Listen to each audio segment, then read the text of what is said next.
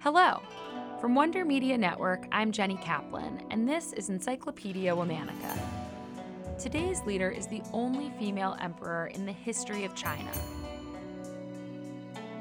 Though she implemented major reforms, expanded Chinese territory, and increased trade during her time on the throne, she's remembered as one of China's most controversial rulers. Let's talk about Empress Wu Zetian. Wu was born in Shanxi province in 624. Her mother descended from a powerful family, and her father served as a chancellor of the Tang dynasty. Her family grew increasingly wealthy over the course of her childhood, and Wu grew up in significant privilege. Though it was quite uncommon during this period for women to receive a formal education, Wu's father insisted she break the norm. Wu learned to read and write, and was instructed in a variety of subjects including oratory, music, and poetry that were usually reserved for men. Wu was also an exceptional beauty. When she was just 14 years old, she moved to the royal court to become one of the concubines of Emperor Taizong. Wu was first given a job working in the laundry. When the emperor realized that his new concubine was both educated and quite brilliant, he made her his personal secretary. This put Wu at the center of state affairs and increased her exposure to the politics and power players of the empire. During that period, Wu began an affair with the emperor's son. Though the two were apparently deeply in love, it was impossible for them to be together because Wu was a concubine of the emperor and the emperor's son was married. When the emperor died in 649 CE, he was succeeded by his son, who was known from then on as Gaozong. In accordance with common practice, Wu and the other concubines of the deceased emperor were sent to a temple to live the rest of their lives as nuns. But Gaozong was in love with Wu, and now as emperor, he could do what he pleased. So he broke all conventions and immediately brought her back and made her his premier consort. That didn't please his wife. Wu gave birth to 2 sons in quick succession, and then in 654 CE, she had a daughter. But soon after the baby's birth, the little girl was found strangled in her crib. Wu accused the emperor's wife of murdering the baby out of jealousy, claiming that the wife had been the last one in the room. The accused was subsequently found guilty and exiled. Wu was then promoted to first wife and empress of China, and her sons became the next in line for the throne.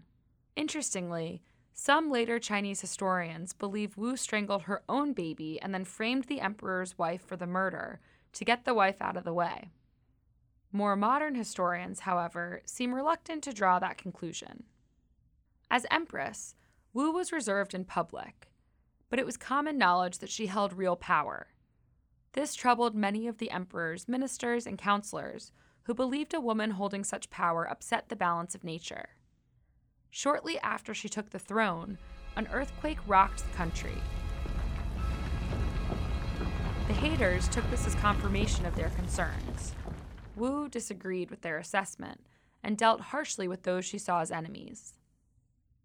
By 660 CE, Wu's husband had become ill and sight impaired, so she took over the daily business of running the empire. She made all major decisions on her own, including about a series of military campaigns on the Korean peninsula. When the emperor died in 683, Wu installed her eldest son on the throne.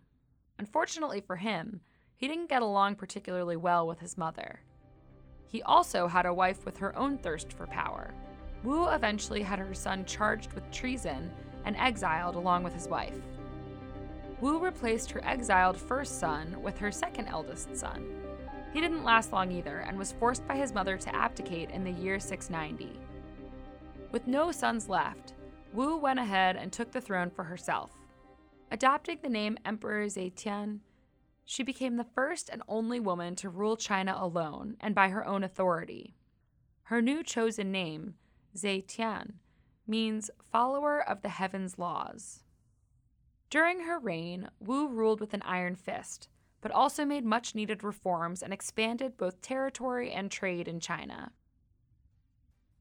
Wu overhauled the education system by standardizing teaching methods and creating a corps of professional teachers. She improved the system of agriculture by redistributing land more fairly, building irrigation ditches, and reforming the tax structure to reward yield. Wu also attempted to remove nepotism from military appointments and instituted a program of required military exams to ensure that commanders were qualified to hold their positions. She even reopened the Silk Road trade route, which had been shut down by plague. By 697, Wu was increasingly paranoid about those around her. She also spent most of her time with a series of young lovers rather than on governmental affairs. Though it was common practice for emperors to have a harem of young women at their beck and call, the public was outraged by Wu's affairs, probably because of her gender. Wu's paranoia eventually led to a court purge. Anyone she believed to be disloyal was either exiled or executed. By the year 704, remaining court officials had enough. They murdered her favorite lovers and forced Wu to abdicate in favor of the eldest son she had previously exiled. Wu, who was already ill at the time of her abdication, died a year later in the year 705. She's buried underneath a giant stone slab that later historians were meant to inscribe with the highlights of her rule. To this day, it remains blank. Despite the prosperity and progress she brought to her country, Wu is still seen by many as exclusively a villain. This episode of Encyclopedia Womannica is brought to you by HoneyBook. If you're a creative business owner, you know how to make your clients look good. But who's helping you look good? With HoneyBook, you can take on the day knowing everything is in one place, so you stay organized and always look professional. HoneyBook is an online business management tool that organizes your client communications, bookings, contracts, and invoices, all in one place. With HoneyBook, you can automate your busy work. They have easy-to-use templates for emails, proposals, brochures, and invoices.